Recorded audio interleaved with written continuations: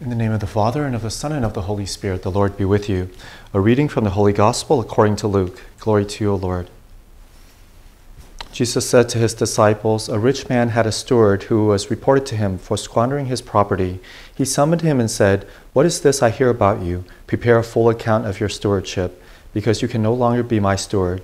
The steward said to himself, 'What shall I do, now that my master is taking the position of steward away from me? I am not strong enough to dig, and I am ashamed to beg. I know what I shall do, so that when I am removed from the stewardship, they may welcome me into their homes.' He called his master's debtors one by one. To the first, he said, 'How much do you owe my master?' He replied, 100 measures of olive oil. He said to him, 'Here's your promissory note. Sit down and quickly write one for 50. Then to another he said, 'And you, much do you owe?' He replied, 100 measures of wheat. He said to him, 'Here's your promissory note. Write one for 80. And the master commended that dishonest steward for acting prudently.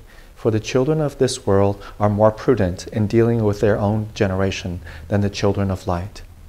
The Gospel of the Lord. Praise to you, Lord Jesus Christ.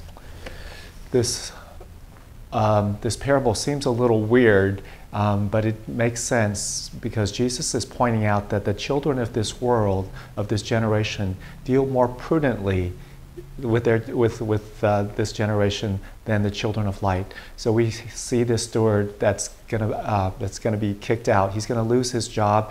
He's gonna have nowhere to live. So he's planning ahead, so that when he loses his job, and he will be welcomed into one of the homes of his former boss's debtors. So he calls in the debtors and he reduces their debt, which is really dishonest, which is wrong because he's cheating the owner, but he's not thinking about the owner, he's thinking about himself.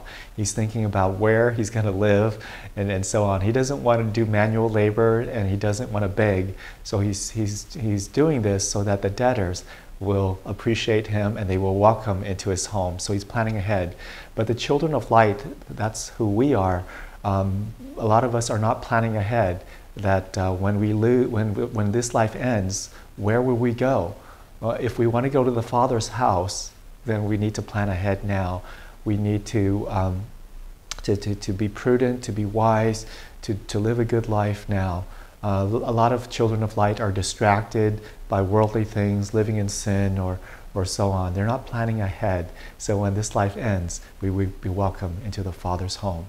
We thank you, Jesus, for reminding us that we are to be prudent and wise and to plan ahead now so that when this life ends, we will be welcome into your heavenly kingdom. May Almighty God bless you, the Father, and the Son, and the Holy Spirit.